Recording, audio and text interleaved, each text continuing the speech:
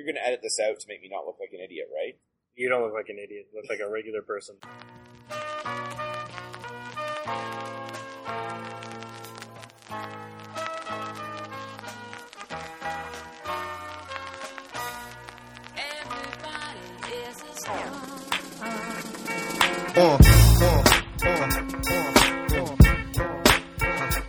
Welcome to Tanked Up, the podcast all about beer and video games.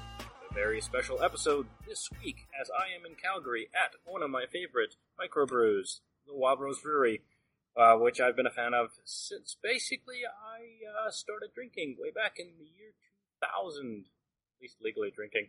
I'm joined by Mark Kerrigan, one of the brewers here in Wild Rose, who I also know from another podcast Facebook group, The Flophouse, which is a great podcast. If you haven't checked it out, check it out. It's a podcast where they watch a bad movie and then talk about it. Hey, Mark, how's it going? Good. How you doing? I'm pretty good. I'm really glad we can make this happen in my brief 5 days-ish in Calgary. Yeah, me too. This is awesome to, put an actual face to a name and meet up in person and get to hoist some beer. Yeah. It's a nice confluence of internet friends and podcasting in the sort of two different ways. It's very strange when people you only know online and then that weird where the real world meets the online world. It's a very strange kind of confluence. Yeah, I mean, I had this weird thing. So a year ago, I went to the EGX Gaming Expo, which is coming up here in the last week of September, which is like the UK's E3 kind of thing. Okay, yeah. And but that was the first time I met most of the people on the podcasting network because I was still living in Halifax. Oh, right on. Until last year. So I kind of talked with people all day, every day on our Slack channel, etc., but hadn't actually met any of them and even podcasted with them. And I was like, oh, that's what your face looks like. That's how you act. That's super interesting. And this is like another layer of that because, of course, we've never actually heard each other's voices. Yeah, that's true. Yeah. Well, and because we actually have 2 breweries now, like we've got our main facility that's like 15 times the size of this one is out in the southeast end of town. And that's also where all the offices are. So there's people that I email with all day long that I see maybe once every 3 or 4 months, even though they're literally just across town. So, that's crazy. Yeah, it's really weird having, When did the new larger location open? About 3 years ago now. Okay. Yeah, because as we were talking off air, I left Canada in 2010, and so my knowledge of the size and sort of even what's on tap of Wild Rose is woefully out of date. But that's really cool that you guys have been doing so well. You have like a large facility. Yeah, and so we kept this one open, and there's just enough work to keep one person very busy. So that ends up being me. Yeah, that's awesome. Well, you get the tap room though. It's a nice sort of flow of people and sites. I assume you don't really see because you're in the back. This is true. Yeah. And so today you have some experimental beers. You said a couple things that are literally just at the experimental stage that they're not even any. There's no plan for these ever to go into commercial production. Just we've got a very small 30-liter test system. Right. And whenever I have time, I play around on it, run some stuff through. That's where all of our new beers start off, is just kind of an idea on that we're very much a grassroots kind of for at least the ideas end of the brewery. Like, it's weird that people have this impression that we're very big, but we just have a very good marketing department. We're still less than 1% of the Alberta market, but people think we're huge because they see our logos everywhere. Yeah. And it's like, no, we just have a really good marketing department. Wow, that's excellent. I remember, one of the reasons I became intimately familiar with Wild Rose was because for ages, the Grad Lounge at the University of Calgary has been a Wild Rose house. And so, $10 pitcher of beer on Fridays was just how I did every week. Years. That and the free pool table. So what are we trying now? We're drinking right now. It is a smoked dunkel. So it's a wheat beer. It's a dark German style wheat beer, but it uses some smoked malt in it. It's actually an oak smoked wheat malt from Weyermann Malting out of Germany. This was literally, I just did this to make use of some smoked wheat malt we had a while back. We were doing a smoked coffee porter. Oh, excellent. And so we had ordered some of the malt, and it didn't show up, so we ordered it from another company, and then we had twice as much show up at once. So I'm like, well, I got a little bit of this extra, so just wanted to see what I could do with it, make some use of the couple bags I have lying around. Right, so that's really cool. It's it is very dark. It is. Yeah. Yeah. It's very, very slightly translucent, like completely black, but it's looks like it's sort of an orangey brown in the bits that actually show light. Yeah, very, very dark. Yeah. Like dark amber, almost black, yeah. It's got a bit of a sour nose. Little touch. It's the, I think that's coming from the smoke, or it might even be from because the dark malt that goes into this one, the oak smoked wheat malt, right. But then the darkness all comes from roasted wheat as opposed to roasted barley. Okay. So you don't get the astringency that you would with like a stout or a porter. Right. Because in this kind of beer, that would be really unstylistic. Yeah. But so very similar. Other than that, it's very similar to a wit beer, but no spices, no coriander, no orange peel or anything.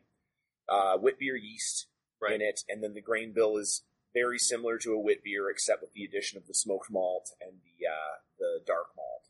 Right, and I can definitely taste.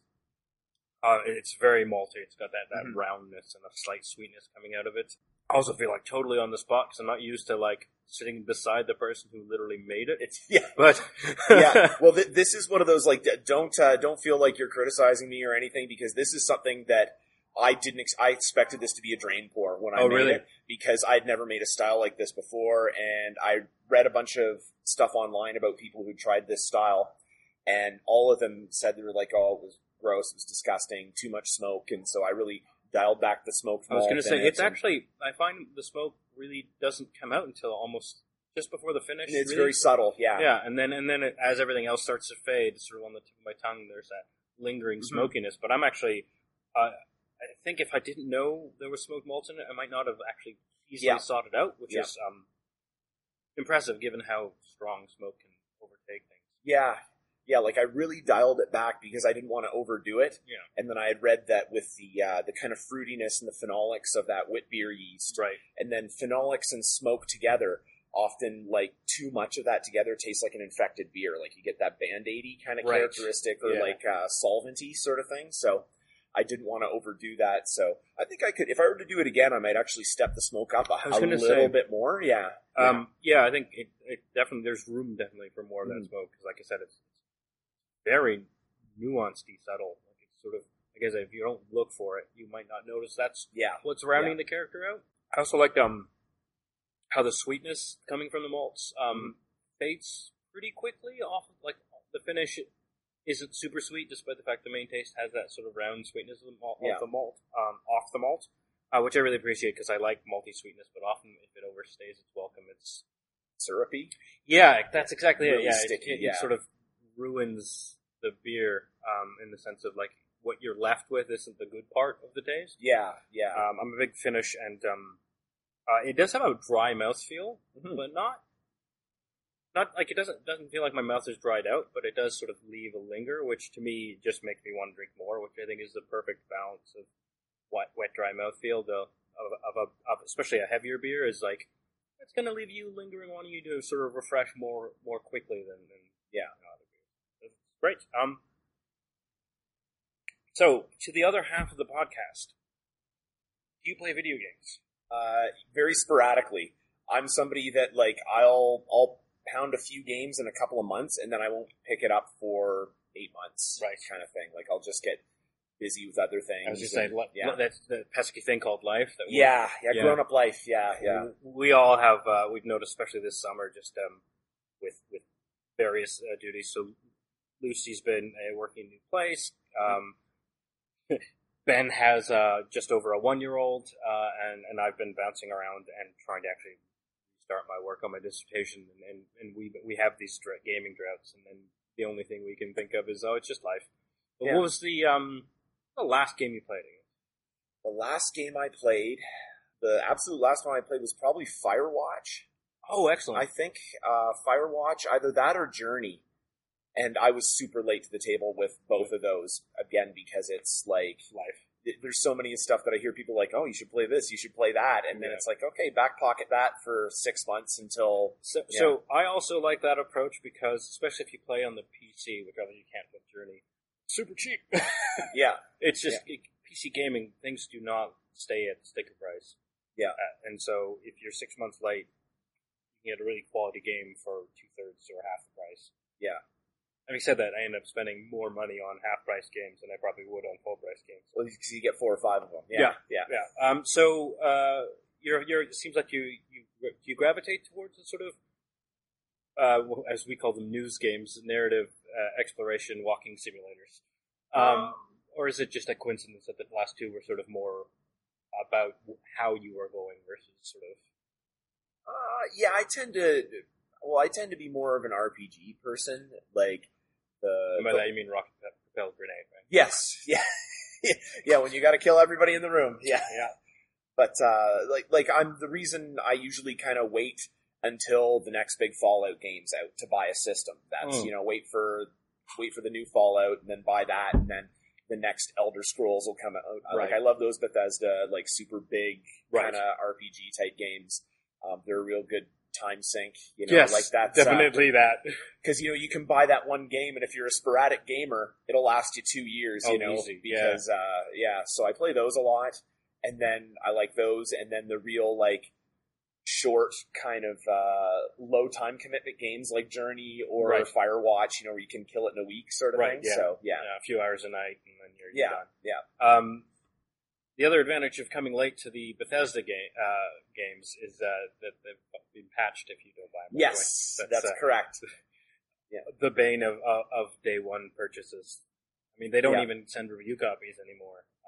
Oh, really? Yep. They just stopped giving review copies to critics so that you wouldn't know how horribly buggy it is until you buy it. And it's wow. A lot of lost save games, yeah. Yeah. It's wow, you guys that's not the way you do this. Yeah. But, so RPGs, so JRPGs? Or mostly mostly Western style? Mostly just the Bethesda ones that, because I play so sporadically, I don't have time to sink in anything else. If it's a 120 plus hour game, that'll be it. And that's 18 months or 2 years worth of gaming time for me. So, yeah.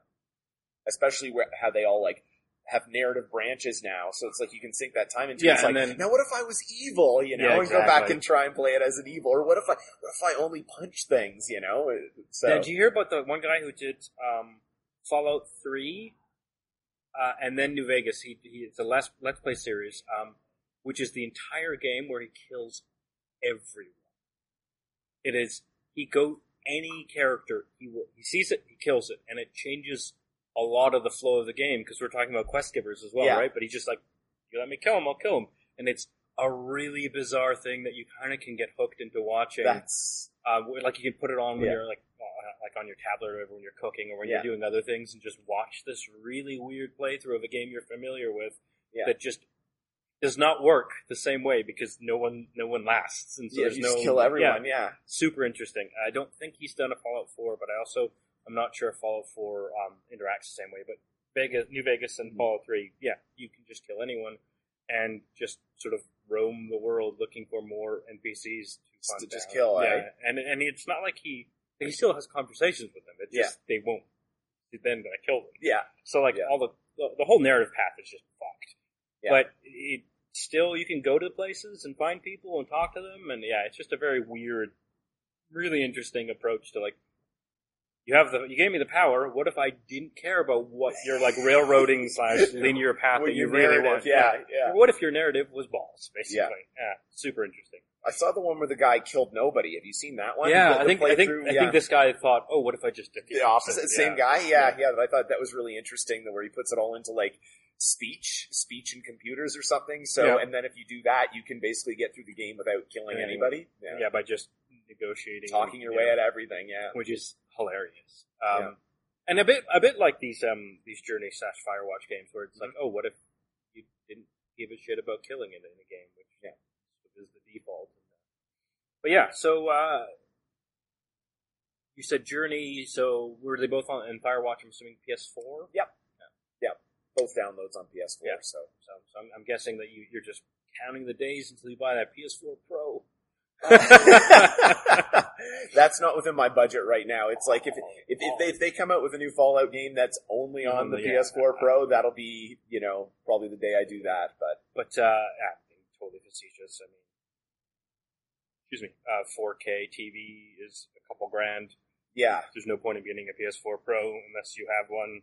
Who has one? About 40 people. But, yeah. So, did you play Fallout 4, I assume? Oh, yeah. Yeah, that was when I bought my PS4. I didn't buy it day one. I kind of watched for the prices on the PS4 to come down, waited till it was on sale, and it's like, went out, scooped that, and Fallout 4 the same day. Right. So, yeah, so... Now, there's mixed opinions on that. What did you think as far as it fits in the, say, the Bethesda chain of... I liked it. Yeah. I really liked it. It took me a long time, like, almost half my first playthrough to get onto, like, the crafting mechanisms and figuring out, like, the settlement building and a lot of the, like just kind of like, what is this for? What's the point of this? Right. And then you hit a point where you're like, oh, I realize why this is here. I get what this is for, you know? Yeah, so, I mean, a lot of people sort of complained about those mechanics, but it seems like all it did was make, like, you didn't, if you can get through most of a playthrough of the game without interacting with that at all, then what's there to complain about except more content, I guess? Yeah, like, you don't have to do it, you know? Yeah. So you said first playthrough? Yes, because I did a first playthrough, and I haven't completed my second one, like, that was... I probably haven't picked it up in 6 months, but I wanted to try the all hand-to-hand combat, because, you know, in all the previous Fallout games, hand-to-hand combat was, like, so hard to do. Right. But I had read that it's broken the other way in this one, that if you actually max out your hand-to-hand combat, you're basically unstoppable. Really? And it is pretty much true, that if you get to a point where you can, like, walk into a room, go into VATS, like, select, and then it just cuts to an animation of you running around the room and punching people and they explode. It's pretty fun. That's amazing. I'm going to have to try that out. I actually got Fallout 4 on a Steam sale. Oh, right on. Haven't started it yet. Oh, yeah? Yep, it's just one of those things. Yeah. Yeah, it's the same thing with The Witcher 3, actually. Mm-hmm. Have a copy of that, but, like, so grad school is a great thing for guilt. Mm-hmm. So anytime you start a thing that's not research, you think, I shouldn't be doing this immediately. Yeah. Which is why I don't watch as many movies as I used to, because that's 2 hours of time wasting that I can't quite justify. But a half-hour program I can justify 8 times in a row. Yeah, totally. But it's the same thing with games. I can play, games. I can have a 6-hour binge on a game, but it can't be a game that, like, needs 6 hours. And so, when I got the free special edition of Skyrim, I'm like, oh, I never really finished that game. Maybe I'll start that up again. And because they gave it away to all PC users. And if you owned all the expansions and the original, they just gave you the special edition. Oh, nice. Yeah, it was a nice little, like, hey, we appreciate you. And then Fallout 4, Witcher 3, same. It's just the idea of I'm going to need to spend X hours. Hundreds. At least 120 probably, if not 250 kind of thing. To the way I play games where I'm a little too much of a completionist. Not with it, I don't care about collectibles and stuff, but like, side quests, I'll do the side quests. Oh, me too, yeah. And so it's like, I can't afford to, like, I'll never finish this game. If I'm only playing it, a few hours a week, then it'll take me a couple years, so why bother starting? And then, of course, now it's like, I kind of want to play an RPG, but my brain's telling me I shouldn't. Yeah. And then I still like, I'd really like to play Fallout 4. It sounds really cool, and I like the Fallout series. Buy it, and I'm like, I shouldn't start it. So. Yeah. Oh, no, I totally understand that. Like, it's the same thing with work and everything else and home life, and that's sinking that kind of time into something. So, but it seems like you have a good balance of I'll just buy big games infrequently because that's also the cheaper way of doing it. It's true, yeah. And if you like long, epic games, then you seem to have made your peace with the fact that it might take 18 months. Yeah, I seem to be like, oh god, it'll take me a couple of years to finish this game. I'll just not start it. And it's like, oh man, I've heard really good things about that game. Should probably start it sometime. Yeah, sooner or later. Yeah. Well, when you retire, you'll have time to sit down and play every single one of that came out before and between now and your retirement. So this is the problem with my completionist stuff, is that I missed a few of the Assassin's Creed games, so now it's like, I have to fill in those blanks, and I should fill them in order. Yeah. Oh, wait, some of them are garbage, but I start the game that's garbage because I should finish it, and then I stop playing the entire series because I'm stuck on a garbage one. It's like, why don't you just stop? I can't. I'm working on that. So I also forgot until recently. Change things to easy and scream through the pot. Yes. Oh, someone mentioned that. Actually, Dave did on the Out of the Crossfire podcast, and one of our sister podcasts. He's like, he was not having fun with Uncharted 1, and heard really good things about the series, and so he just threw it on easy, raced through it, then started Uncharted 2 back on normal. Like, oh, how come I totally forgot difficulty levels exist? Yeah, they're supposed to be fun. Yeah. You're doing it for recreation. If you're not having fun, then, something's gone horribly wrong. Yeah, that's apparently my MO, is something's gone horribly wrong. If your fun makes you angry, yeah. I would tell that to people who play, like, MMOs for a long time. Yeah.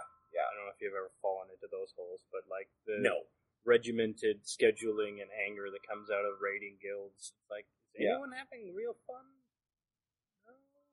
It's like a second job. It's exactly. You got to be here a certain time. You have expectations on you. You're letting everybody down. Doesn't sound like a lot of fun. 40-man raid means there's 39 other people who are making time for this, so you better fucking do it. And also, that's put a whole bunch of pressure on your 2 hours of playing a video game, because you have to, like, hit the right sequence of buttons in a row. Luckily, you've memorized them, because they don't change that much. Unless something goes wrong. But yeah. So, I forgot what I was going to say. I totally derailed myself. Anyway, so that's what was your first experience with video games? Oh God! And then I'm going to follow that up with just your first experience with beer. My first experience with video games was probably like Super Mario Brothers on the Nintendo Entertainment System. Oh yeah, probably when I would have been 5 or 6, I think. That was, and it was weird because it was not even something that I asked for or particularly wanted. I just remember it being like my parents got that for Christmas for me, kind of thing. That was the thing. Like, it was before. Like, I don't even recall there being any hype about it. It was just like, oh, this is what you get, everybody's getting it, Yeah, I think that's sort of how it came into my household. Like, I'm the youngest of 3, and my older sisters were not, have never really been super into video games. We had the Sega Genesis with Aladdin. Everyone in my family loved that game. But, and then we got an S, as I like it. All 3 of you are getting this, and, Mario Brothers and Duck Hunt, dual game cartridge, and it just, I was really young, so, 4 or something. Yeah, I don't remember when it came out. Could Google it, won't. But it was just, I think that was just the default gift one year. Everyone got this thing. But yeah, it's not like, but like the hype must have been at the parent level, because I don't remember like being super stoked, like we need to get a Nintendo, being in like, my vague memories of the time. It's just like, oh yeah, you got a Nintendo, and so did my cousins, and so did my other cousins. Everyone got a Nintendo that year. Super Mario Brothers. It's my number 1 gaming achievement, is I've beaten that game. In 12th grade, I beat that game in one life with no warp zones. Wow. Yeah, it was a $20 bet that Tori still owes me money for, because... And I had a NES hooked up to a TV at home. Mm-hmm. This is like 2000, 2001. Had a NES. Also, I was in the Student Union, and the Student Union room had an old like wood panel TV and a Genesis and a NES and a SNES hooked up. Partway through the year, someone sold the NES, but I skipped a lot of classes to play that game, and then I went home and played that game in a way only a teenager can just do. Yeah. And I did it, and it was like, shit, I did it. And I was like, I don't believe you. I'm like, I'm not gonna lie. If I was gonna lie, I would have lied like months ago, because it took me 3 months to do this, devoting way too much time. Like, I must have made like 1/10 of a cent an hour, if that. But yeah, that's my fond memory of Super Mario Brothers. Is bizarre bet that also is. It's one of those things you see on YouTube maybe now, but like to do it for yourself is such a strange idea. Like, no one's going to see it, no one's going to watch it. Why would you just devote hours upon hours upon hours to the idea of being this, just to know that you did it? Yeah, it seems really foreign now in the modern sort of speed runs are all online, and they're all. Oh yeah, everybody does that now. But so original Nintendo, and then did you do the standard Nintendo path? No, did Nintendo, then to Sega Genesis, actually. So did we, yeah. Switched up to Genesis. Never did Super Nintendo. Had a Genesis, like, through high school. Then I went away to university and kind of got out of it for a little bit. As you do. Then, think a PS1 actually. A roommate I had in probably sort of like third year university. Right. My roommate had a PS1, but it was one of those roommate situations where he basically lived with his girlfriend, but all his stuff was at our place. So I played a lot of, I can't even remember what game, like Tony Hawk. Right. And what else was on that? What was the ninja game? Ninja Gaiden? It was Ninja Gaiden. Shoot. I can't remember what the one for the PS1 was, but yeah, I played a lot of that one as well. Not Tenchu, was it? No, I don't think it was Tenchu. This is so long ago. Yeah, no worries. This is also, a lot of years and brain cells ago. For those of you who can't see the screen, which is everyone but Mark and I just googled PS1 Ninja games, and the 5th result is Final Fantasy Tactics. Because Google's actually terrible at its job. Yeah. Yeah, I wonder what it was. What's that first one? Ninja Shadow of the Darkness? It might have been that one. Yeah, that's it actually. Oh, that's the one right there. Yeah. Cool. Yeah. That Ninja game, it's literally called Ninja. And it's yeah. You were totally on point. So PS1, but I mean, you played sort of off and on, I assume then, because it wasn't yours. Off and on, and then I had friends who had Xbox and stuff, but I kind of fell out of it as being like for a regular gamer for a while, and I didn't really pick it up again until I ended up. Well, I did a bunch of traveling and stuff, and then ended up out in Calgary, and I had like a PS2 given to me by a friend of my wife's. So I played a little bit on that. And that's a friend of both of your wives, or? A friend of my wife's? Sorry. It's okay. It's a joke I'd make too. Yeah, excellent. It's forgiven. Yeah. Yeah, so I mean, that's sort of what happened. I fell out of console gaming pretty quickly, but mostly because I became a big computer nerd in general, and then so it was like, well, I'm gonna build the fanciest computer I can. Well, what do you do with the fanciest computer you can? Play the big games, right? Yeah. And then I worked in IT during university, in the IT support center at the university, and then so all the nerds there were also big PC gamers, and so that's what kept my gaming sort of alive. Got a few games here and there, but again, didn't really. I think I had probably a similar sort of trajectory of like I had like my roommate in undergrad was a PS2 owner, gamer. But I didn't really play the console much unless it was like, oh hey, do you want to play Racing Game X or whatever at the same time? Yeah. But then I got a projector and hooked my PC into it, and we played a whole shit ton of GTA 3 and GTA San Andreas on the wall. And that became a regular weekend thing where we'd all go to out for drinks during undergrad and then end up, in my basement suite playing video games on the wall, but it was very much a party gamer for a long time. That's basically how it goes, I think, unless you have video gaming friends. Yeah. It's really easy to just not fall out of it. Yeah. But yeah, in university, they would actually book out, like, in evenings and weekends, book out, like, lecture halls with the big pull-down screen and the projector. Awesome. And so, we'd go in and play, like, like Halo or even, like, GoldenEye, Halo GoldenEye. What was the one after GoldenEye? Oh, shoot. I can't even remember. Not one of the Quake games or anything like that? No, it was the one that started off that was supposed to be the sequel to GoldenEye, but they lost the license for James Bond, and it ended up being some sci-fi first-person shooter. Not Gears of War. No, this is way before that, when it was still, like, very, polygon-y. So like N64-ish. Yes. I have no idea. And I think, so we actually ended up going to there were a couple of LAN cafes. Like there was one in the north and one in the south in the early 2000s here in Calgary, and I can't remember the name of it now. But we would go like once every couple of weeks, and we would be like 5 or 6 of us, and we would, we're in our early 20s, and we would play games like Far Cry and Battlefield Vietnam every week. And we just have tons of fun killing each other because we were in the same room in a way that just doesn't exist now. Because first of all, you can't even couch co-op is barely a thing. And couch co-op in like first-person shooters is, I guess Gears might have split screen co-op or something like that. But other than that, like everyone plays online in their own houses. Yeah, but there is something magical about when someone headshots you from across the map and you just turn and look at them. Yeah, when they're in the room with you. Yeah, exactly. Yeah.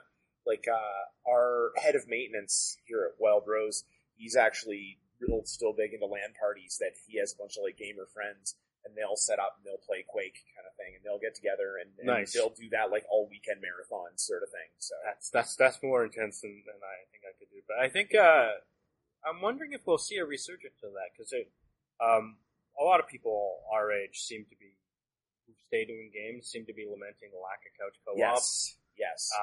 Because, like, I remember, like, my cousins came over and we played, like, Aladdin or Lion King even. Yeah. On the Genesis, and you'd play a life and hand the controller over and play a life, or play Sonic 2, and one of you would control Tails because you found out that was a thing you could do. Yeah. And it's just, there's something different about being in the room with someone. Most couch quote-unquote co-op games are like Towerfall Ascension or Black and White Bushido, where you're playing against each other, trying to kill each other in arena battlers, basically. Yeah.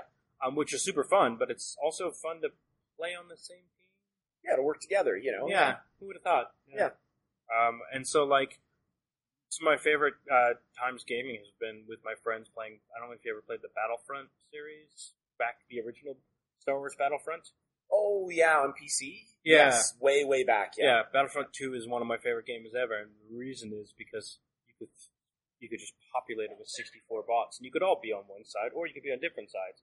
But then you'd have these epic Star Wars battles, because there'd be armies. Yeah. And you would play at the LAN cafe, or someone would bring over a computer, and we were still playing it when it was a little older, so you could put it on a laptop, and 4 or 5 of you could play in the same room, and it was amazing. And then they came out with the more recent one, and it was decidedly less so. It didn't feel as epic. There's some other things, but Battlefront 2 is actually coming out in November. That's Battlefront 2. The second Star Wars Battlefront 2, and it's apparently going to fix all the problems, all the gaps that Battlefront 1 did. But it still won't be the same, because you're going to be playing online with your friends with headsets versus yelling at each other from across the room. Yeah. But we've both finished our beers, so... you want to move on to the second? Sure. Okay, this is not something that is going to be a huge difference from that one. We're still in the dark and malty territory. Sounds good. This is a porter, and this is also a smoked porter. Oh, again, I was working on using up some of that smoked malt I had lying around. And you toned it back on the last one, so you had extra. Yeah, well, I've still got like probably like 70 kilograms of this, so I've got that's a lot of small batches. I was going to say, so how much, if 70 kilos, how much around did you use in each of these batches? Probably about 1 kilo a piece. Okay, yeah. Gotcha. Yeah. And it makes, you say, this is in your 30-liter Yes. still? Yeah. Okay. So yes, that's a lot of smoke you need to deal with. Yes. Yeah. Again, it doesn't really go bad kind of thing. And, so I keep it around. This is not terrible for an experimentation. No. Reading around. And I actually I like it in almost anything with dark malt. Like, I really like that smoked malt in it. Even if it's just in a small amount, it seems to really kind of bring it together, bring the sweetness and the roastiness together. So, I'm a big fan of Islay single malt scotches because nice. I like that smoky taste. So now we're actually darker. A little redder, but mostly just darker. Yeah, almost like can't see through it. This one. This one's super, super dark. There was a term for, you must know the term for how black a beer is. Oh, like SRM or Lovabond or... I do know, I can't remember the term, but... There's a couple different scales for measuring it, yeah. We learned this 6 months ago or something and then promptly forgot. Oh, yeah. So we say dark. Yeah, dark. It's really, really dark. Yeah, this is... It's actually quite a light nose. Mm-hmm. Yeah, very clean. Very clean nose. Yeah. Because, again, that's the last one using like a wit yeast that brings out a lot of like that fruit and spice kind of characteristic, but this was with an English style, very clean English yeast. Okay, so just... Yeah. Ooh, I like this a lot. So first it is smoke, sweet, leaves with smoke. I got a little plum. Yep, a little touch of that. Yeah. Yep, that's kind of like the middling type malts, kind of crystal malts in there. Bring that plum and raisin, brown sugar, molasses sort of thing to it. Yeah, the molasses, and I think with the smokiness, you get this nice sort of toffee-ness. not quite a toffee taste, but that's sort of what it's reminiscent. Yeah, it just seems to bring it all together. Like that's a little touch of that smoked malt, but it's not super smoky. Like it's not to the point where you're saying, "Oh, this is a smoke beer," But it's just a little. It's that little extra something that kind of sits behind everything, So yeah, it's there's a moment near the end of the sort of the taste, if you forgive the abuse of the term, because obviously the finish is part of it. That's smoky, but it's very quick. It's clean. Yeah. It disperses very quickly. This is a lower carbonation as well, so that helps with that kind of like dispersing quickly. It doesn't and it's quite wet in the mouthfeel as well. Yep. Yeah, the whole thing sort of.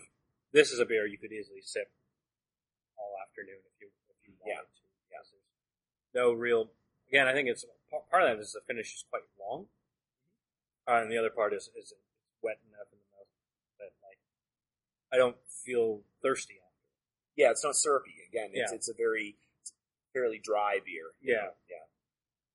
But I've made a couple times before, whereas the smoked dunkel was a first experiment. This one, because we have we hold these sort of special events. We give them away for charity auctions kind of thing. Oh, cool. Where like a half dozen people come in, and I'll run them through a brew on our small 30-liter system. They come in for the day, and I kind of explain the whole process, and we run through like a beer of their choice. So, and I try to never brew the exact same beer twice. Right. So if they want a porter, I've used that as an opportunity to refine my porter recipe. Right. So this recipe has been run through like a dozen times, so tweaked every time. So, yeah. I'm super curious. What's the most common request of people going through that sort of process, or is it pretty much across the board? I'd say probably the two most common, and it really depends. Like I'll go in spurts where it'll be wit after wit after wit after wit, and then you get some dumb customers. Yeah, sorry. But yeah, wit, and then I'll go in spurts where it's IPA after IPA after IPA. Those seem to be the two big ones, and then I'll occasionally get the worst is when I get the people who are like veteran homebrewers who want some super advanced style, like they want to do like a Czech Pilsner or something that's got like it's all process in that beer, and so it's all like very, very fine-tuned process. So I'm not surprised by the IPA thing. I think we're in England. We're seeing. I think this year has been a landmark year for the smaller sort of quote unquote craft breweries coming out with really interesting beers that aren't pale ales. Yeah, but I mean, especially when I lived in Canada, an IPA was like the standard sort of, we're a craft brewery, check out our super hoppy IPA. And now we're seeing a lot more, first of all, a lot more play in IPAs, so they're no longer just how much bitterness can I punch you in the face with. Yeah. But also we're seeing some really cool things in England with Saisons, for example. Yeah. We actually tried a few from Estonia. Oh, cool. Although, so Pahala, which you can get at the, what are they called? I lost the name of the, on the Cloud Trail, the fancy wine and spirits liquor store. Oh, has W. Yeah. I'll edit this out, don't worry. Yeah, I know the one you mean. Yeah, I was there 2 days ago. Willow Park, there we go. I'm not going to edit it out, we got there. Yeah, Willow Park has some Bahalas, and they're really good. And it's from Estonia, you said? Yeah, from Tallinn, the capital. Oh, that's cool. It's interesting because their saisons are closer to 5% or 6%, and I always thought that like the landmark of a saison was that it sort of hovered around the 6.97%. But that was one of the staples. But I'm glad that people aren't. Well, one, I might be wrong, but two, I'm glad people are being much more flexible. That shows that we're seeing a lot more like this year in the UK. We had a whole slew of grapefruit IPAs. Oh, nice. Which is a great combination on a hot and sunny day when you want something sort of more with a little more beery punch. Something refreshing, yeah. But we're starting to see a lot more variety in the types of beers, but also in the standards for craft beers. Mm-hmm. We're seeing new experimentation, even if it's following a trend, like I said. So would you say that's similar in Canada, or would you say that there's sort of still those landmark, if it's a craft brewery, it needs to have an IPA and you pretty much have to have an IPA, but like it's changed so much. Like I've been with Wild Rose over 11 years now, just over 11 years. And back then there was the stable of like the 4 or 5 styles. You had to have an IPA, you had to have an IPA, a dark, a wheat beer, and a fruit beer kind of thing were like the 4 standards. Which were the fog, the raspberry, fog raspberry, oatmeal stout. Was that? No, that would have been Barracks Brown. The stout came a little bit later, right? Which used to be the Wild Rose Brown, wasn't it? Called the Brown Ale.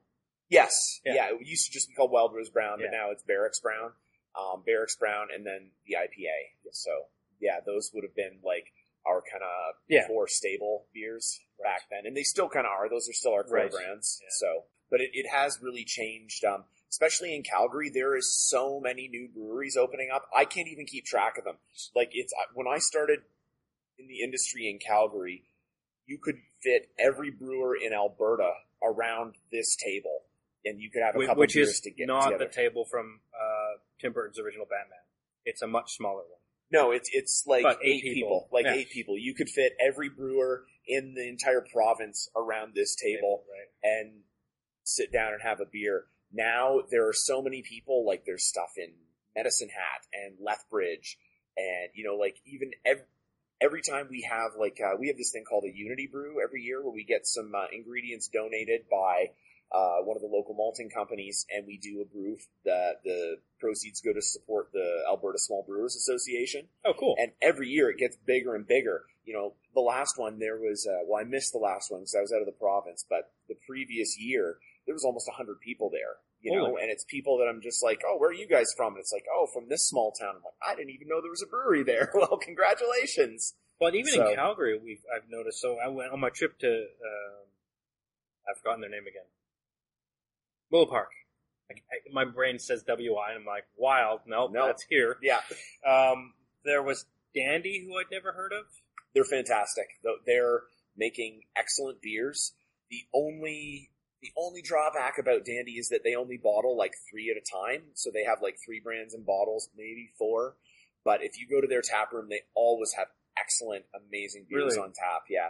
And their tap room is the size of smaller than most bedrooms. It's tiny, tiny, tiny. You go in and these are North American bedrooms, just about the size of a regular UK one. Yeah, but it's very small. They're actually working on building a bigger brewery right now, but they started super nano. Like they were using the super small, I think like 200-liter plastic fermenters kind of thing. Oh, wow. Yeah, great guys. They make fantastic beer. Can't promote them enough. Yeah. They do great stuff. So I've already packed in my bag. My flight leaves at 7 a.m. tomorrow. Oh, wow. I've already got packed a Dandy bottle, and also one by Bandit. Oh, yeah, Bandit, yeah. Which I honestly only bought because it comes in the biggest can I've ever seen. Oh, the They liter do can? the 946 mil cans, and I was like, I've never heard of these guys, but buying this, oh wait, they're from Calgary? It's literally my interaction with it, and so I was like, I have to just because who cans at a liter?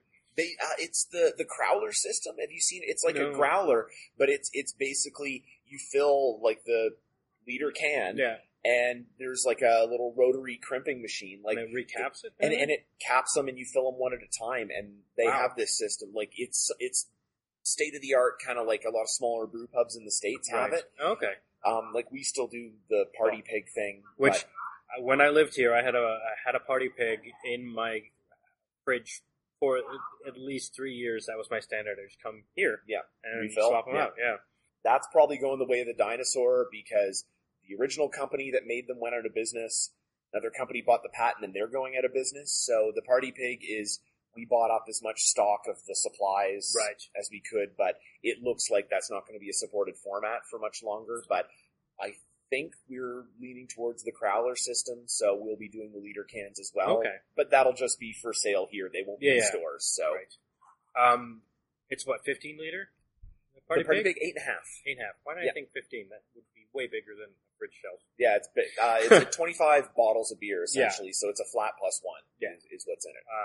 Yeah, and you just pay a deposit of like $50 or something like that. Yeah. Yeah, and then you just walk in and swap them. It was great. I always had good quality beer in my fridge. Oh, they're so convenient. Yeah, people love them. Like it's going to be a sad day when they go for good. In the last bladder, because they have like a bladder inside that's not reusable. So when the last one of those gets used up, I didn't realize they weren't reusable. Yeah, there's a bladder inside that it's essentially got two chambers. One's filled with like vinegar, and the other with baking soda. So you put it in there, and that makes the CO2. You pressurize it, it pops, and basically that bladder just expands as you draw the beer out of it, so it keeps it under pressure. Right. It's an ingenious system. It's a little more complicated than it needs to be, which might be why. I think is why. And there's so many competing systems now. Right. Like everybody's doing growlers, and with the can growler kind of thing, it's so hard for them to compete. You know. Yeah, but I mean that was the best part was of the Party Pig was that because it had the bladder that filled the space, you have always had pressure. Yeah, it doesn't go stale. Yeah. Yeah, and versus like a growler, you're not replacing that the space the previous beers came from, so it's just gonna decarbonate in the bottle unless you drink quick enough. Yeah. Which is why I've never really liked growlers, even mostly conceptually, because let's be honest, I probably finished them in time to not really worry about the decarbonation, but like it just seems like not the best. Speaking of cans, though, we've noticed a big trend in Europe that a lot of smaller breweries have just abandoned bottles and they're all going to cans. And I was wondering if you see the same thing here, or is the bottle market still reasonable on the supply side? Because I think demand side. Yes and no. I think we're seeing a lot of that because for a long time there really wasn't any like equipment manufacturer serving the needs of the small and medium-sized brewery with canning equipment. Like it was the sort of thing that it was a huge capital layout to buy like an industrial canner, right? And they took up a lot of space, and they filled a lot of cans real fast. But it's like we don't need to fill that many. What do you have that's small and cheap that we can fill slow and whatever and get at our pace? Yeah, exactly, to get our product on shelves in cans because let's face it, like here the can is a far better package. Because it's opaque, even your brown glass is still translucent. Yeah, it's still going to let some UV light through, so you're still going to get light struck hops and skunkiness from it. And there's this rep of cans give like a tinny flavor, but they don't do that anymore. That's like the 70s, Like I don't remember the last time I do actually. I think it was when I was traveling through North Africa and had a Coke in a really small town and had no idea how long it was on the shelf. Oh yeah. But it was also made of cane sugar. So the good and the bad sort of was like, this is the weirdest tasting Coke I've ever had. But I wasn't angry about it. But other than that, I mean, I can't remember the last time I had any sort of tinny taste on a beer. Yeah, that's like a myth from the 70s when they were basically putting beer in soup cans, Right, like you don't get that anymore. So the can is a far more superior package, and you've got companies that are actually building small scale canning equipment that works for very small breweries. So you seeing a lot of people switch over to that because it's a better package. And I mean, especially in Alberta too, because it's a very outdoorsy province. So people want something that it's like, I'm on the ski hill. I want to put a can in each pocket. I want to drink it on the lift, crush the can, put it in my pocket, and then I don't have to worry about carrying a bottle somewhere to get rid of it. So, or packing it in when you're camping or hiking. Right. I didn't even think about crushing cans. Yeah, it's definitely better if you're going on a hike or a picnic or whatever, So, or golf courses, planes, like we're not on any airlines yet, but most airlines have a no glass policy for, for bottles. So things like that. This is why we talk to people actually in the business. I never would have thought about. Yeah, you only get cans on planes. Unfortunately, the best you can hope for on Canadian Airlines, not Canadian Airlines, that's long defunct, is Heineken. Yep, Heineken still the best you'll get. Yeah, it's either that or Coors Light or good old fashioned Molson. Yeah, I think Alaskan Airlines actually stocks craft beer. Really? I've never flown Alaskan, but I think that they stock like Alaskan Brewery and like Yukon and some of the Pacific. I really like Yukon. They make great beer, yeah. That I think their espresso stout is my favorite stout. Oh god, that is a really, really good beer. I was so sad I couldn't find it at Willow Park. I was like I made a beeline for where Yukon is. I'm like, I would buy a box even if I can't drink it all in the next couple of days.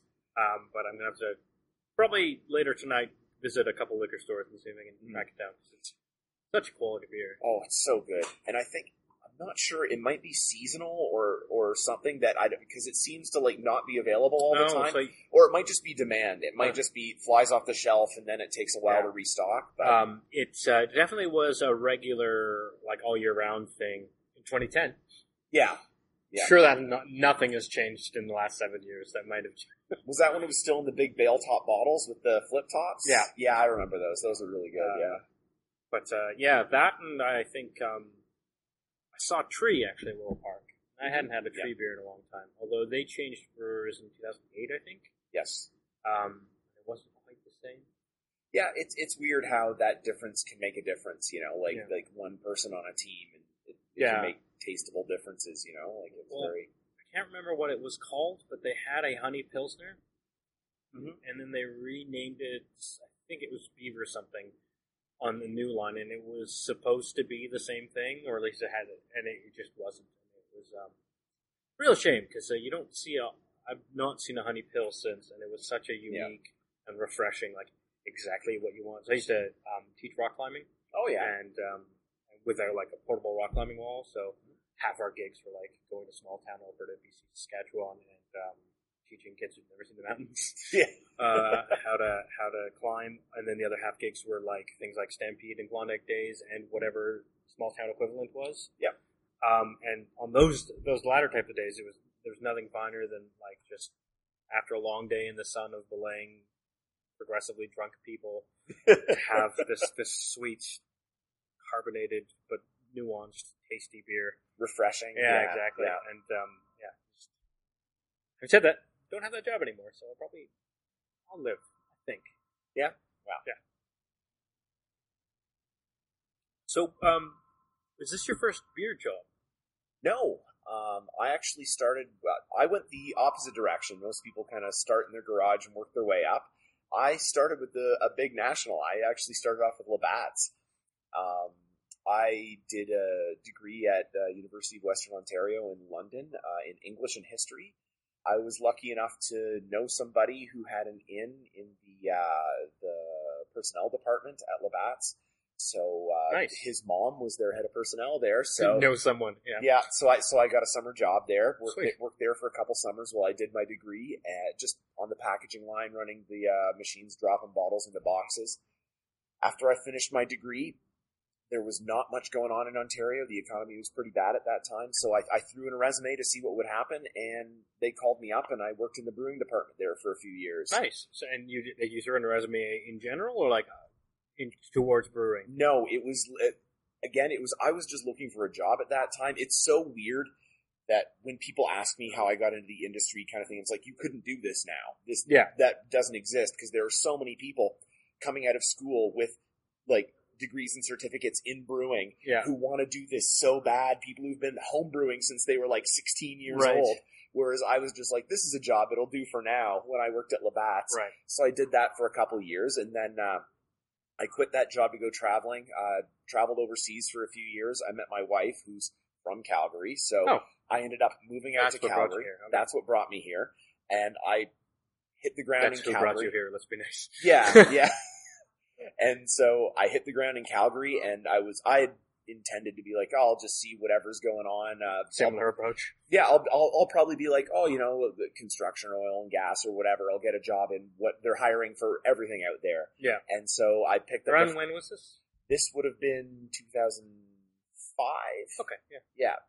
And I was trying to track how close you were to when oil and gas first blew up. It was super booming at the time. Yeah. Like, it was, I in my life, it was like back when I was in Ontario, it was the kind of thing, if you saw somebody driving a Hummer, you were just like, oh my God, somebody's driving a Hummer. Right. And when I came out here, I'm just like, every stoplight, you're beside two Hummers, like everybody was driving an H2. Yeah. When I came out here, there was so much money, and it was just being thrown around. And now the Hummer is a defunct brand. It certainly is, yeah. And so I opened up the phone book and I flipped to the yellow pages and I looked at breweries, and I'm just like, I wonder. Yeah. I called Big Rock, and they basically hung up on me. I've got a friend who's worked off and on with Big Rock, and I have friends who work there too. Yeah. But I mean, I called like their front desk. I was going to say they're a fairly closed organization. Like they're just one of those places where you just have to build up your rapport with them before you have a chance at even in like a low-end job, from what I understand. Oh, for sure. And I'm sure their receptionist gets like 100 calls a day from people like who want jobs. And I'm just like, are you hiring? And it was like, nope, not hiring. Yeah. And I called Wild Rose, and they pretty much gave me the job over the phone. Oh, wow. So they're like, do you have any experience? And I'm like, well, this is what I did. I worked for Labatt's. And they're like, oh, really? You've got the job if you want it. You should. We're pretty small. You should come down and see what we're all about. And we were at the old location that was like basically a garage out in the southeast. That's right. And when did this tap room open? Yeah, this would have been 2006 ish. Yeah, that's right. I've been here 11 years. I actually helped pour some of the concrete in the floors here, so that was like my within like 6 months of working here. So that would have been about 05, 06. Yeah, that makes sense. I was going to say, because now that I think about it, I had those party pigs for a number of years. Yeah. And you've been here ever since. Yeah, been here. Again, it started off as like just this is a job it'll do for a time, and then I fell into the industry, and this is what I do now. Yeah. It's again, and I tell people, it's like, you couldn't do that now. No. There are so many people, eager people who want to do this because it's such a hip industry, and it's so people really want to be involved. So. That was going to be my next question, which is, so when I left in 2010, North America was mid-craft brew sort of hipness. Hipsters were really into craft beer, but it was still, I mean, you couldn't find it. You still had to know which bars would have decent beer in Calgary, kind of thing. There were plenty, but you can just be like, oh, let's go into this bar and they'll have something. Yeah. It's not, a huge brand. I'm just wondering how much has changed sort of in the past 7 or even just since you moved here. It's probably a better narrative than. There's still it's still really hip. Like it's still like considered, like a hipster thing, but by the same token, every bar's got something. Like, I can't even remember the last time I was at, like, a bar that didn't have at least one craft beer or even, like, a pseudo-craft beer on tap. Like, even, like, dive bar, sports bar, everybody's got at least something. And you find that, like, a lot of that has to do with, like, if you look at, like, the way the sales work, like, our sales team and the way that, like, people who work in, like, beer sales, so much of that is such a personal thing. Like, it's somebody who's like, this is about my personal relationships with these bar managers. Right. And we've got a lot of people who came from Big Rock. And our CEO of the company now is a guy who came from Big Rock, but he came from Molson's after that. And so these are people that they come into the company and being like, I'm a professional beer salesman. I've been doing this all my life. I have relationships all over town. Right. I can get our beer on at these places because I know this guy. Right. I can bring him a beer and say, look, you can sell this. Yeah, so old school proper sales. Old school sales for sure. Like, and a lot of the big brands for years got used to, they don't do sales, they take orders. Yeah. Where you don't, like they would say, I haven't seen a sales guy for Molson's or Labatt's. I haven't seen one of them in years. I just order the keg and it's the same thing every month. They take orders, they don't have sales teams. But we've got those old school salespeople on the ground, a lot of people with experience in the industry, and they've built up those relationships. So that's how you get tap handles at places, but you're seeing it everywhere now, even in small towns. You go to small towns and they might not have it on tap, but they've definitely got a couple of bottles and cans, a couple of craft beers, So it's sort of, it's hit the mainstream in the sense of, it's everywhere, just not drunk by it. Yes, this is true. Like, and I mean, like I said, we're one of the bigger small breweries, and we're still 1% of the market. Yeah. That shows you how much volume beer that the big brewers still sell. Like when you're talking about, there's no way we can compete with a company that can sell 36 can, one of those hex cubes at Costco for $50. We can't compete with that, So but we're not even trying. I was going to say, but what? Yeah, that's not. We wouldn't want to. I mean, like Minhas is here in town, and they actually compete on the same level as those guys. And in a lot of people, they get a lot of shit talked about them because they make kind of budget beer. Right. But the fact that they're a startup who's competing against these massive international corporations. Yeah. And they're doing it well, good for them. That's like competing against McDonald's or Burger King, right. And they're doing it by sort of making the same quality beer. Yeah, budget beer. Yeah. It's with hope, I'm assuming similar margins or as close as they can. Yeah. There's always going to be that market. There's always going to be people who it's just about like, what's the cheapest thing on the shelf? Like that's what they're going to buy. And then you couple that with what am I used to? Yes. You don't go into, I mean, this is a thing people complain about in movies. When someone comes in and says beer. Yeah. And you're like, no one orders beer, you order something, right? Yeah, nobody says movie. I want to watch a movie. Yeah, exactly. But like you can order like a gin and tonic and not say that gin, but you don't walk into a bar and say beer. In all my travels, it's very rare that it's not that name thing that I'm going to have to know. Oh, this is the local beer. I'll order that.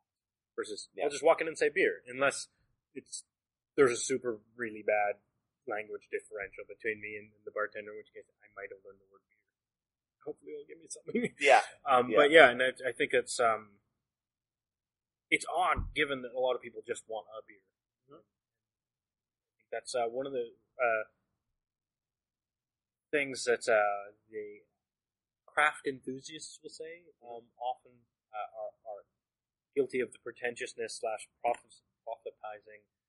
Oh no, that's a bad beer. This is what good stuff is. Yeah, I feel like the shift I've noticed in the past 5 to 8, 10 years has been now you're seeing a lot more like when I lived here, I knew other people who liked craft beer, and it was very much an integral thing. Like, oh no, this is the good stuff. You don't understand. Yeah. This is what beer can be. You need to try it. Look how great it is. Yeah. That stuff's piss, and now I'm seeing a lot more casual fans of craft beer in the sense of like it's been around for long enough, or people are just less. It's less integral to their identity that other people like things, but you're just seeing a lot more like, oh yeah, this is a really good beer, full stop. Versus like, or have you tried blah? A lot less pushiness or judgment, which I think can only help craft beer becoming just part of beer, which is basically where it's at now. I think in the UK and I think in Canada. Yeah. Like you're definitely seeing that here. Even like I was just recently home to visit my parents in Ontario. Like I'm from Ontario originally, and like I'm from a very small town. Like I grew up on a farm outside of a town of like 800 people. There's a craft beer bar in my hometown now, like a local pub that they craft. Yeah.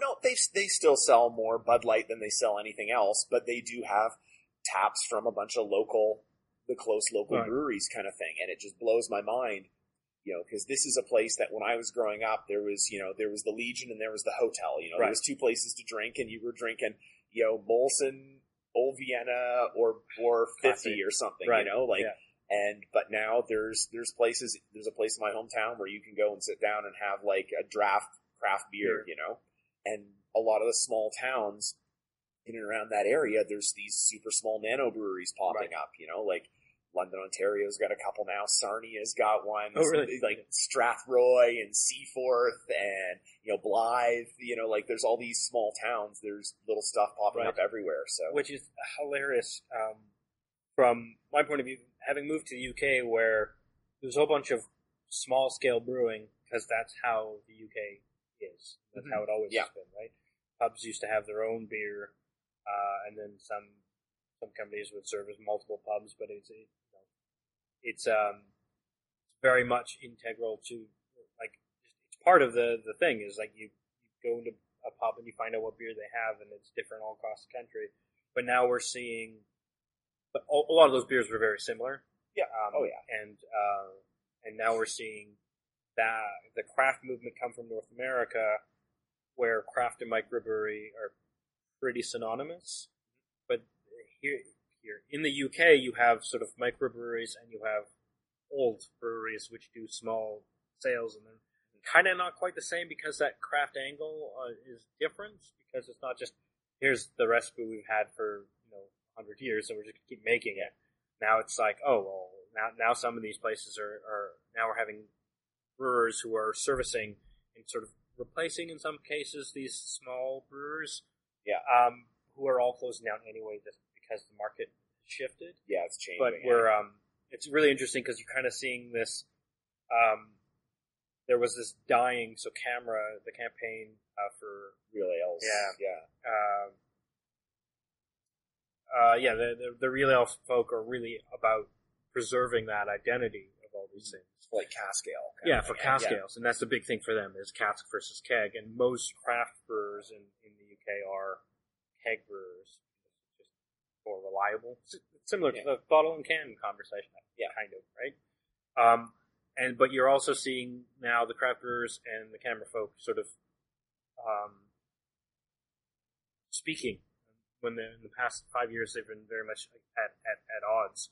Now they're saying, oh, this is about just a good ale in a cask or a keg. It doesn't matter, but let's promote good beer. And while ideally retaining the heritage that Britain has, because no one else uses casks. Yeah. So there is that thing, and you can actually get some beers in either or, depending on the bar, from different brewers, and it's very different. You can actually taste the difference, which is nice. But it's really an interesting trend of like all these old school like neighborhood pub brewers are dying, but they are actually getting sort of 60-40% replaced by craft brewers as that sort of comes in. So the big guys aren't just filling the gap, even though that's what was sort of forecasted, because craft brewery has become really big in like London, Bristol, Manchester, probably three big cities, which is nice. It's nice to see that craft beers are a thing, not just in North America, which was the case for a while. Well, and so much of that is that weird dynamic that goes back to Prohibition. Because in Canada and the States, like back pre-Prohibition, there were regionals, like every city, because, like you didn't have refrigerated transport. So It's like every town or city would have had, your local brewery within, probably 20 or 50 kilometers that's where you got the beer from.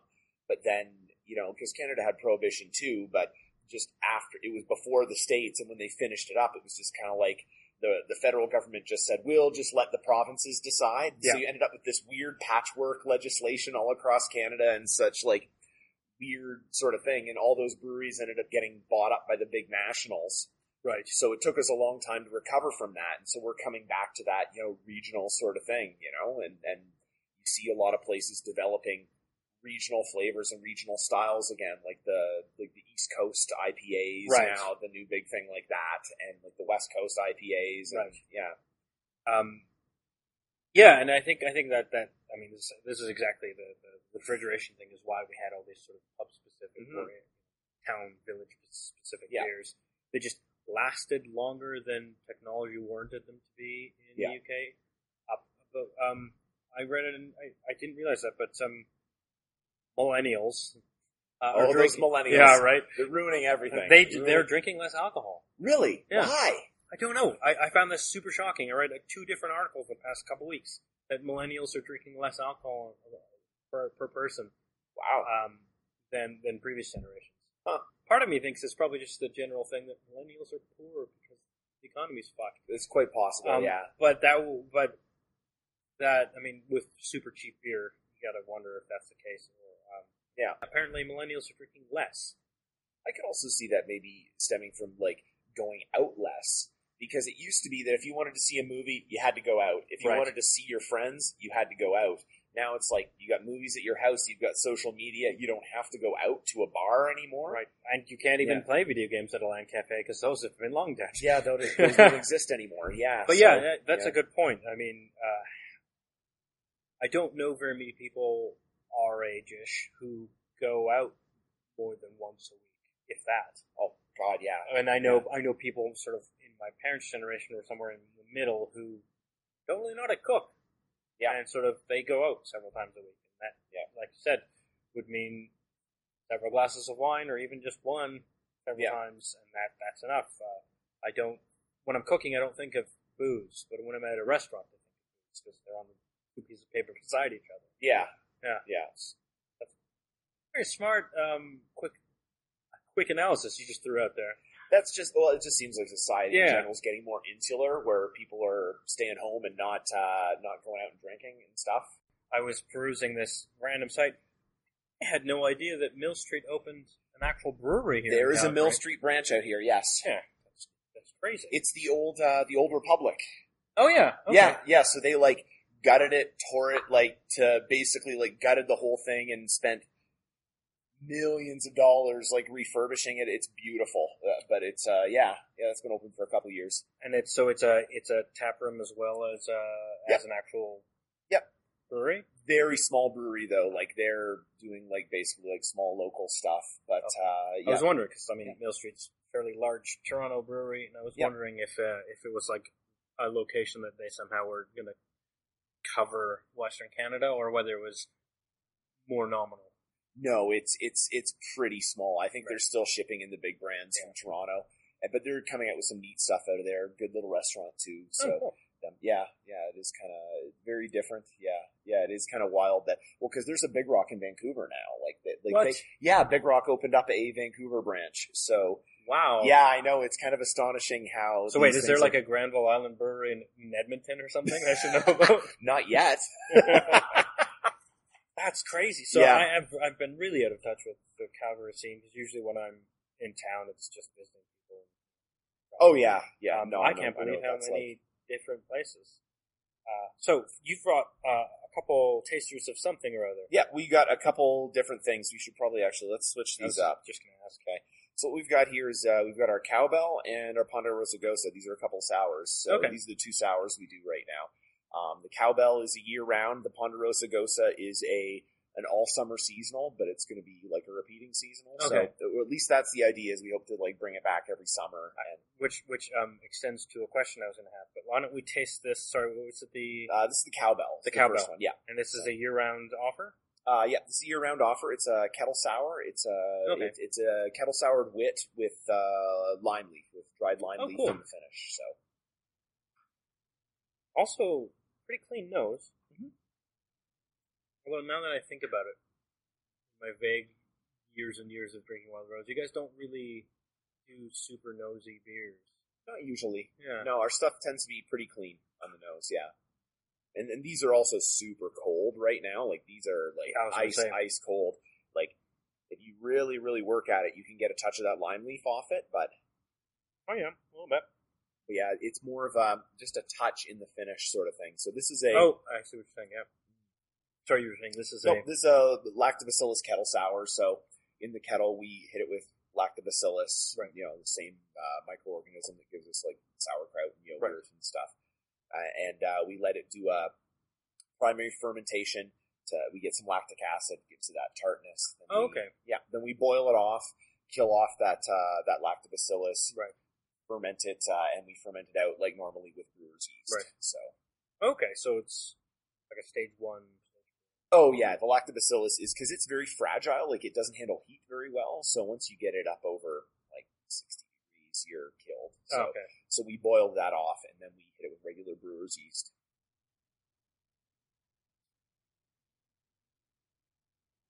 It's a really light sour. Oh yeah, which I guess makes sense for a year round. So Tanked Up has an interesting relationship with sour beers because none of us are super big fans of sours.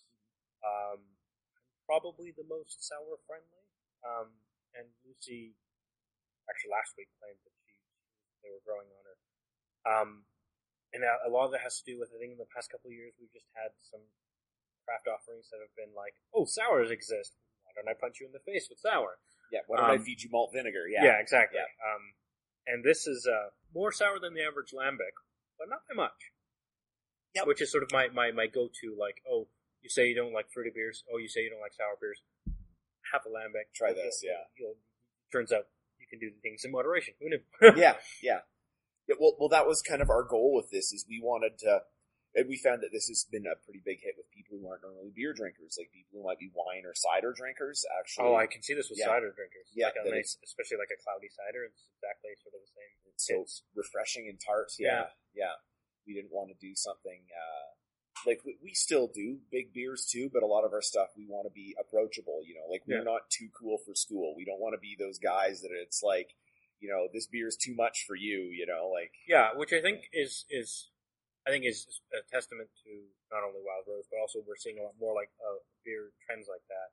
Yeah, because I think craft beer has been around long enough that it's no longer fighting to show uniqueness and like this is what it's all about in that sort of rabid way I alluded to earlier. It's sort of like why don't we try and make an interesting taste and one that more people might like.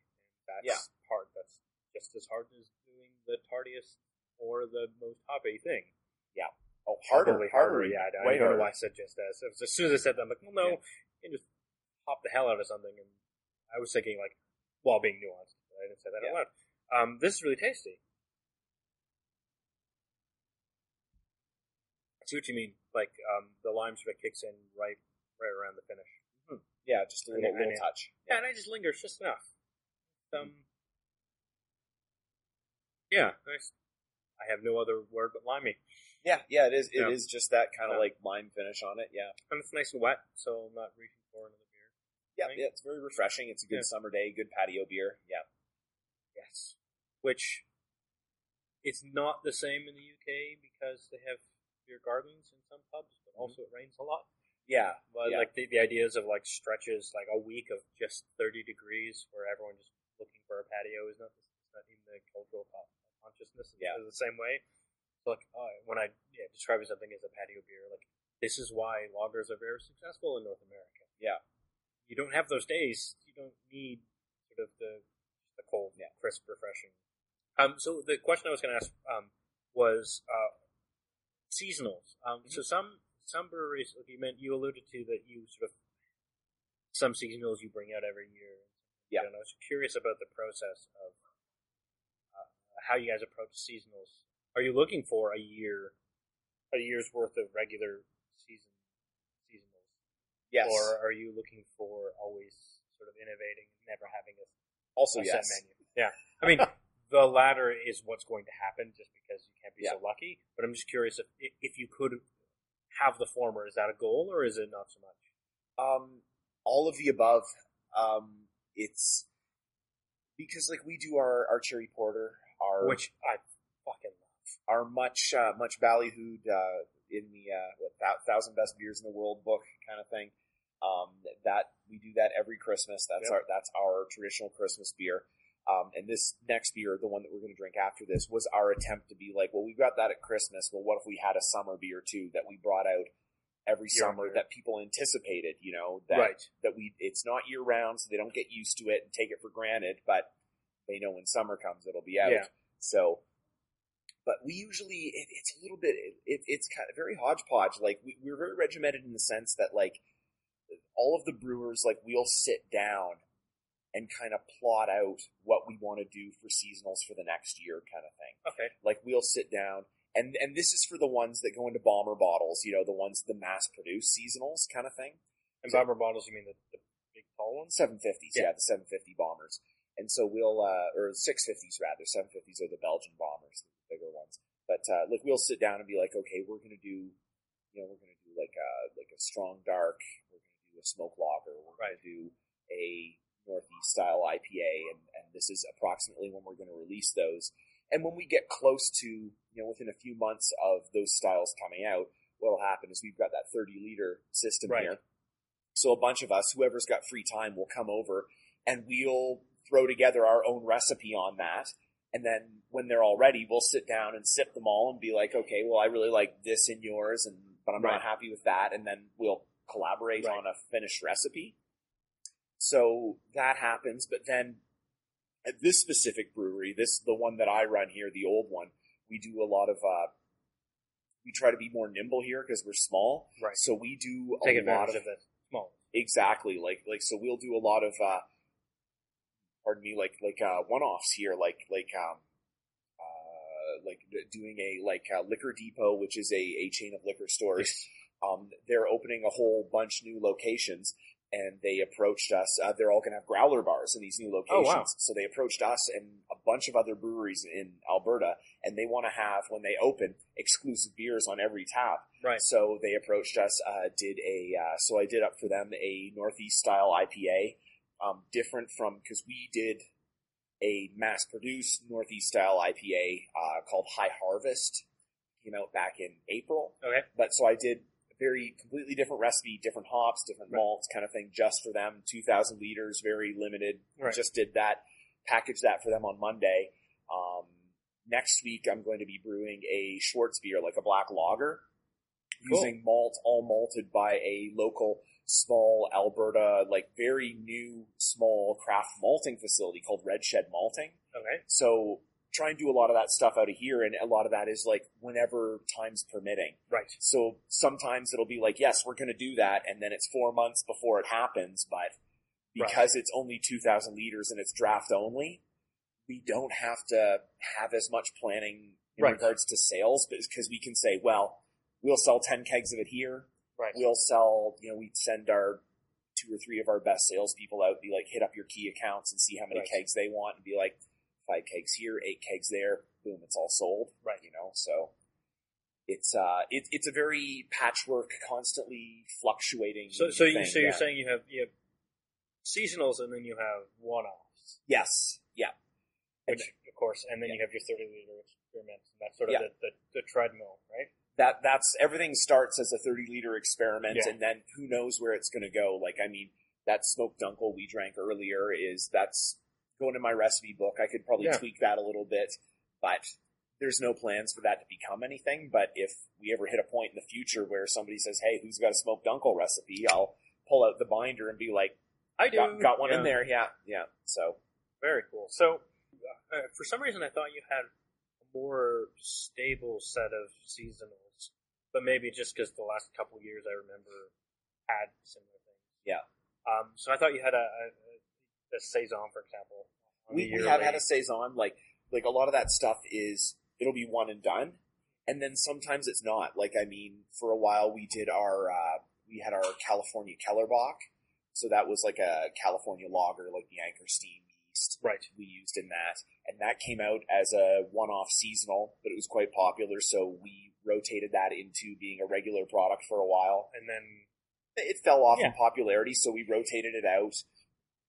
A lot of it just kind of depends on, we got lots of good recipes. We make lots of good beer. Like our 42 Pale Ale, that's something that we still make it for draft. There was a brief period when we made that, when we bottled that. Right. And it was when we had an IPA sampler pack. So cool. We had like 3 different IPAs in a 12 pack sort of thing. But we don't make that anymore. Like, again, so much of it is, if people want variety, they want whatever the new thing is. So you constantly, with craft beer, you got to be giving people something new. Yeah, well, that's what I was sort of wondering. We're seeing it. It's definitely in the UK culture. Like the craft beer, like unless you're one of the big guys who are sort of already not really considered craft in the same way, you're seeing like you just get it when you get it, and whatever you get, like, and part of that is a mystique. Like Cloudwater had their double IPA series, so they sold 2. So they made 2 different double IPAs, version 1 and version 2. Put them in the market, and based on feedback, made the 3 and 4. Yeah. And they did that all the way to 12. So they built on the recipe according to customer feedback, and every month but it was like a year-long thing. Yeah. But then afterwards, they didn't release a DIPA. They didn't have a DIPA on their schedule. It's just like the 11 and 12 were based on the last set of feedback, and they were by far. Actually, I think the 10 might have egged it out. I can't remember. You'll see later episodes. Earlier episodes, whatever. But like they had improved on things, and you could taste the difference. But like they were super hard to get a hold of, and that was part of the mystique. And so Cloudwater has their regular beers, but they also have sort of a third of their the beers you get to see in the bottle shop at any one time are only going to be there for a short amount of time, and that's sort of how a lot of, except for a couple of new entrants, a lot of the sort of craft smaller breweries are doing things in very small bursts. And that's it. And it's very much the culture is not one of stable find against. Yeah. And with a lot of the smaller breweries that are just up-and-comers right now, you see that happening with a lot of them, is they'll have maybe one or two like stable beers, and then everything else will be like one and done. Get it until it's gone, and then it's gone, and it's gone for good kind of thing. And I really like that. I mean, I understand why we do what we do. We're from another time. We're from like 10 years ago. You're OT Craft. Yeah, exactly. Like a decade ago, things were different, and it's so hard to sit down and say, well, we've got to axe these because everybody loves a certain beer. Yeah. And everybody's got their beers that they want to keep making, so it's... But I mean, that's the beauty of having an unstable seasonal selection. Yeah. Is you can literally bridge both generations, if you give the term. Where you can have the reliable... I know no matter what, if I walk into a pub in Calgary and ask for a Velvet Fog, they'll probably have one, and I'll probably be happy because they're like, oh, it's gone. In a way that, like, 15 years ago, you'd settle for a trad. Yeah. But also being able to have sort of the Ponderosa Gosa, which we're about to have. Yes, we are. We're about to have the Ponderosa Gosa. So this is our... Oh, wow. Yeah, it's very different. Another sour beer, but this is a very different kind of sour. There's a sweetness to that nose. Yeah. I want to say it's like a sour bubblegum sort of nose. Well, this is a fruit beer, so it's a light, almost like a Meyer lemon, like a sweet citrus. Passion fruit. Oh, that also works. That makes a lot more sense than those. And this is a different type of sour. This is not a kettle sour, so we actually used acidulated malt. So the kind of acidulated malt is something that comes from Germany because they've got the Reinheitsgebot there, so they can't add anything other than water, malt, hops, and yeast. In order for them to adjust the pH of their water, they have to use acidulated malt, which is malt that has been processed in such a way that it's naturally acidified. Okay. So we use that in this to give the sourness. We use naturally acidified malt in this, so it's super interesting. Also a sour beer, but very different. It's got salt and coriander in it as well, because that is the, I cannot remember for the life of me. I'm just going to look this up. The name of the town. I totally feel that salt. That has the, where Gosa is from. Originated in Goslar, Germany, and apparently it's quite popular in Leipzig. And so it actually, they have an exemption to the Reinheitsgebot to allow them to add the coriander into it. And it's made with naturally salted water from a salt spring, so they don't add the salt. It's just part of the water. Exactly. But it's a naturally sour, salted, slightly spiced beer. Tends to be light in the 3-ish% kind of range. So we did that, and then we broke the Reinheitsgebot further by adding passion fruit to it, because the passion fruit seems to provide it tastes almost like mixed citrus, like that's why, I said, I thought I was trying to grasp for what citrus was giving all those tastes, and it was not a citrus. Yeah, and it gets you, you get a little lemon, a little grapefruit, but it's just passion fruit that's added to it, Also, as soon as you, my sip after you mentioned salt, I realized that's what was bringing out so much of the taste, that natural taste bringing outness of salt, technical term. Yeah, but it's so subtle, eh? It doesn't taste salty. It's just when I describe it to people and I say salty, and they're like, and I'm like, well, it's kind of like Gatorade, because Gatorade's a little salty. But this is even less so than that, Yeah. You don't taste the salt. It's more of it just kind of activates the after effects of salt rather than the taste of salt. It just activates those taste buds on the side of your tongue where you taste salt. It just kind of, you feel them tingle, but you're not tasting it salty like, you would if you were eating French fries or chips or something, A few sips ago, I thought I might have tasted a little of the coriander seed, but it's so well blended in there, I can't find it again. I don't know if that's just because I heard coriander, it's like, oh, there it is, versus I actually tasted it, because now I can't find it. It's very subtle in this, too, and especially with that, because coriander's got that slight citrusiness to it, too, so with the citrus and the coriander, it really kind of all blends together, so... Now, Lucy last week had a beer. It had coriander seed, but she also tasted a bit of the soapiness, which you usually only get from coriander leaf. Yeah. So when you said coriander seed, I was like, oh, shit, I've just heard about seed overpowering things. Totally not the case with, like I said, I only detect the saltiness because of just how much it peaks the rest. like you said, it brings taste out on other parts of the tongue. Yeah, it's less is more with most things in beer. You know? Like a lot of people, especially like with like Christmas beers and pumpkin ales kind of thing. Don't get me started on quote unquote pumpkin spice. I'll kill someone. The spice box, the whole spice box goes in.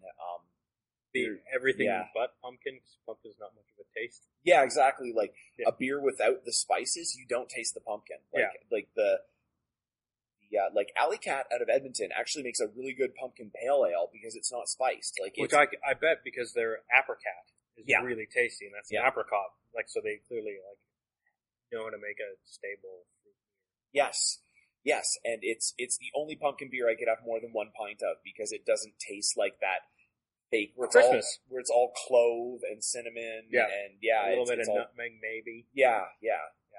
No, if there's one thing that we agree on Tanked Up more than sours being less ideal, although like I said, this is quite good, is that pumpkin beers are almost always terrible, and it's almost always because of the not pumpkin parts.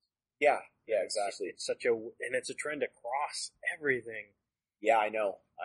It's like, can you just call it Christmas spice at least? Be honest, because I don't mind pumpkin. I mean, it's almost too inoffensive as a gourd fruit because there's very little taste to it compared to like other squashes. Oh yeah. But like, it's not pumpkin. Yeah, it's no, like what you said is exactly right. It is pumpkin itself is such a subtle flavor that without all those other spices, you probably don't even notice it. Well, and then they usually overpower it anyways. Yeah. Just what we've gotten used to calling pumpkin. Yeah, it's the spices. Yeah, it's pumpkin pie spice, yeah. I really like this. Yeah, it's very light, 3.2%. Again, another good patio beer. You can drink them all day, yeah. And it's also clearly sour, but not very sour. Yeah, it's not vinegar. You're not drinking vinegar. It's more like very lightly sweetened lemonade kind of thing. Yeah. That's very apt. It doesn't taste like beer in that standard beer taste. Yeah. But it also doesn't taste like sour. Yeah. So, there's a huge gulf between something like this and your like heavy barrel sours that are, instant acid reflux kind of thing. And it's like, and I like those too, but they're very much time and a place. Yeah, time and a place. Yeah. Yeah, this is very much closer to a daily, in the sense of almost any day you could pick this up and be like, oh, this is pretty tasty. More so than the previous beer. Yeah. Which I think, again, and I think that has to do with the other beer having when it's sour hits, it's more intense. Yes. Oh, for sure. It's definitely more sour. Yeah. It's got that definite, that lactic, very yogurty kind of sour you get off the previous one. Yeah. And so this is on route to be your sort of summer offering. That's the general consensus right now. But I mean, like I said, everything's flexible and everything's a patchwork. So if this ends up being like a huge demand year-round thing, who knows? But but right now, I guess the idea is that this is our just for summer. Well, I think if it was minus 24, I wouldn't find this quite as appealing. So Probably I can see not. that. Yeah. But even on like a warm autumn or spring day, this is crisp enough. I alluded to this question, which I think will probably be our last question. First beer experience. Oh wow, yeah, first beer experience. I said that experience. ages ago, but man, other than the drinking, drinking the sips of Dad's beer kind of thing. Yeah, I mean, like having a beer. Having a beer, I think it might have been. I'm trying to think, and I'm sure I wasn't a big partier in high school. Like I was a huge nerd, so I didn't do. And I didn't think I liked beer because you tasted bad. You take like Molson's and like Labatt Blue, sorry Labatt's, they got me into the industry, but you taste those beers that people drink and you're like, I don't like this. Why? And then they're like, oh, you just have to have enough of it. Why would I want to have enough of it? Yeah. Because it's a cheap way to get drunk. Drunk is fun. Oh, I see. But in high school versus college, that's a big gap. I think it would have been a friend took me out, and this is like your classic, I remember there was some stand-up comedian who actually had a bit about this. It's like when you go out drinking underage kind of thing. You're right. Because I was still, like in Ontario, the drinking age is 19. And so I would have been 18 when I went away first to university. and a friend of mine took me out to a bar, and it's like, and the stand-up comedian did the bit about you put on a tie because you think that's what adults do when they go to a bar, and I actually did. I actually put on a tie because I'm like, this is what you do when you go to a bar, right? You put on a tie like you're going for a job interview or something. Right. And well, like I said, I'm from like this small town of 800 people. I'm a country bumpkin in London, Ontario, the big city of London, Ontario. And he's like, he's like, they won't card you here. They won't card you here. And it's like, I better put on a tie. They'll know I'm a grown up, And then they card you? No. Okay. I was like probably like 2 months away from being legal kind of thing. So we go in there, and I think it was a pint of Guinness, actually. I think that was, because again, it was the kind of like, that's what adults drink, right? They drink a pint of Guinness. Yeah, hearty beer. Yeah. And I actually liked it, and again, that was like, where you hit a point where you're like, oh, so this isn't the, like Molson Canadian or Labatt Blue or whatever. There's actually beer out there that's different, that's good. So Guinness was my beer for a couple of years because, two things. One, it had a taste that wasn't kind of bleh. And two, the thing that got to me about beers in the beginning was its carbonation. Oh, yeah. And I've never had the thing that everyone complains about with Guinness because it's a creamy stout, is that it's super filling. It's not, though. I know, right? I don't understand. It's a super light beer. Right, and so people are like, how do you do that? It's like drinking a loaf of bread. I'm like, no, it's really not. Like, if I needed to get drunk or like except for the prohibitive price compared to things, like, I could way easier pound a Guinness than any other beer because there's so few bubbles. Which is what always got me when pounding a beer. It's like, oh, I'm gonna need to burp halfway through. And then that led me to my 19th birthday, where people decided they knew Guinness was my drink. So Alberta's an 18-year-old drinking age. Wow, losing your words. So you have to be 18 to drink, and so it was a couple of years of me, right? It was a year of legal drinking, just Guinness, basically. And people were just like buying me pints of Guinness, and then if I already had Guinness for each hand, I had to finish one of them because there was no one coming. And that's what led to my 9 Guinness in 45 minutes. Oh, jeez. Yeah. And then there were a few shots, and then I tapped my roommate on the shoulder being like, I need to go home now. Yeah. And so it was the shortest birthday party ever, less than an hour. Oh, wow. Yeah, like that, 45 minutes, and then like 10 minutes of like, he had 5 shots or something. And it was like, I'm done. But like, there's nothing to pounding a Guinness after Guinness because it's like water. Yeah, it just goes down. Yeah, it's not that heavy and it doesn't have carbonation. To this day, I don't quite get what people mean by it's super filling, except for it has that creamy texture. I think people just think because it's dark that it's going to be heavy, but Guinness is actually super light in body. Like I've got acid reflux, and I find that carbonation actually usually aggravates that. Yeah. So I usually tend towards like stouts and porters and lower carbonation, and that doesn't bother it, Right. So so if you need to pound a beer, you got to pound a beer. Yeah, choose Guinness. Guinness. Yeah. This is our expert advice. Yeah, trust us. We're professionals. Yeah, exactly. You're an actual professional, and I just do this on iPod or iPhone or whatever. Cool. Well, thanks so much for giving me some time, and it was lovely meeting you. Yeah, this is awesome. Yeah. I guess, do you have anything to plug? Just Wild Rose Brewery, Calgary, Alberta. And other than us, there are like closing in on like a dozen other great breweries in Calgary now. It used to be that it was just, Stampede and oil was pretty much the only things going on here. Yeah, but cowboy culture for 10 days a year. Yeah, exactly. But we're, closing in on becoming like a beer and food destination. So if you're looking for a place, just don't come during Stampede. Come off season. It'll be cheaper. Yeah. You'll be able to get a hotel room and a flight for a reasonable price, and check out the breweries. If you're into coming places to check out beer, come to Calgary. There's a lot going on now. So, do you have a Twitter you want to share? I don't have a Twitter. Cool. So then, can I get if people are in the area of Wild Rose distribution, which Wild Rose beer would you recommend they try? Oh man, I know. I just hit you with a really tough question. That's unanswerable because it really depends on what their personal taste is, and it depends on if they come to the tap room here. There's many things that are on draft only here that I would recommend. Try the draft only stuff at the tap room. as opposed to stuff that you could find at the liquor store. Like at the liquor store, you're going to find our brown ale, our IPA, our raspberry, Velvet Fog, which is our wheat ale. You're going to find the Ponderosa Gosa in tall cans. You're going to find our Electric Avenue. What is that, by the way? I am not familiar with it. It's a craft lager. Oh, okay. So it's in and around the like 10 to 15 IBUs. It's the kind of thing that it is our olive branch towards your dad and uncle who only drinks Coke and Eat kind of thing. It's still well-made beer. Like, I'll drink that any day of the week. It's a well-made craft lager. Excellent. Those are actually quite hard to find. Oh yeah.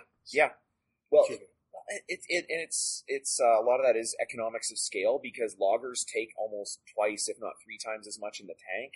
Right. So most craft breweries don't do them because you don't want to tie up a tank for a month and a half when you could turn it over 3 times and sell 3 times as much ale. So, but we're big enough that we can actually do a lager now. So that's why we do that. Yeah. Oh, cool. But a quick taste of that. Awesome. So, you answered exactly how I thought you would, which is, that's not really a question, but I really wanted to see, I kind of wanted to see you try everything. Yeah. If you're in Calgary and you see Wild Rose beer, drink it. Drink them all. Yeah. That's the answer. Drink all of them. Yeah. We have a good healthcare system as well, so drink all of them too fast, don't worry. I'm joking, drink responsibly. As much as they'll give you until they throw you out. Yeah. That's. Awesome. As always, you can reach me at the Omniarch, or on tankedup_cast is our Facebook, and Facebook is our Twitter at tankedup_cast. Just look at tankedupcast on Facebook. And, of course, we are part of the Out of Lives network, outoflives.net. That's all she wrote. Thanks again, Mark. Hey, thanks for having me, Adil. Awesome.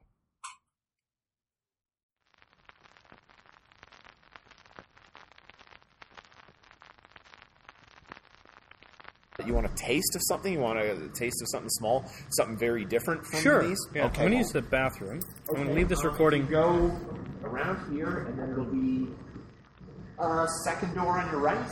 Perfect. It's on the toilet. So just follow that big sign that's the washroom? Yes. There you go.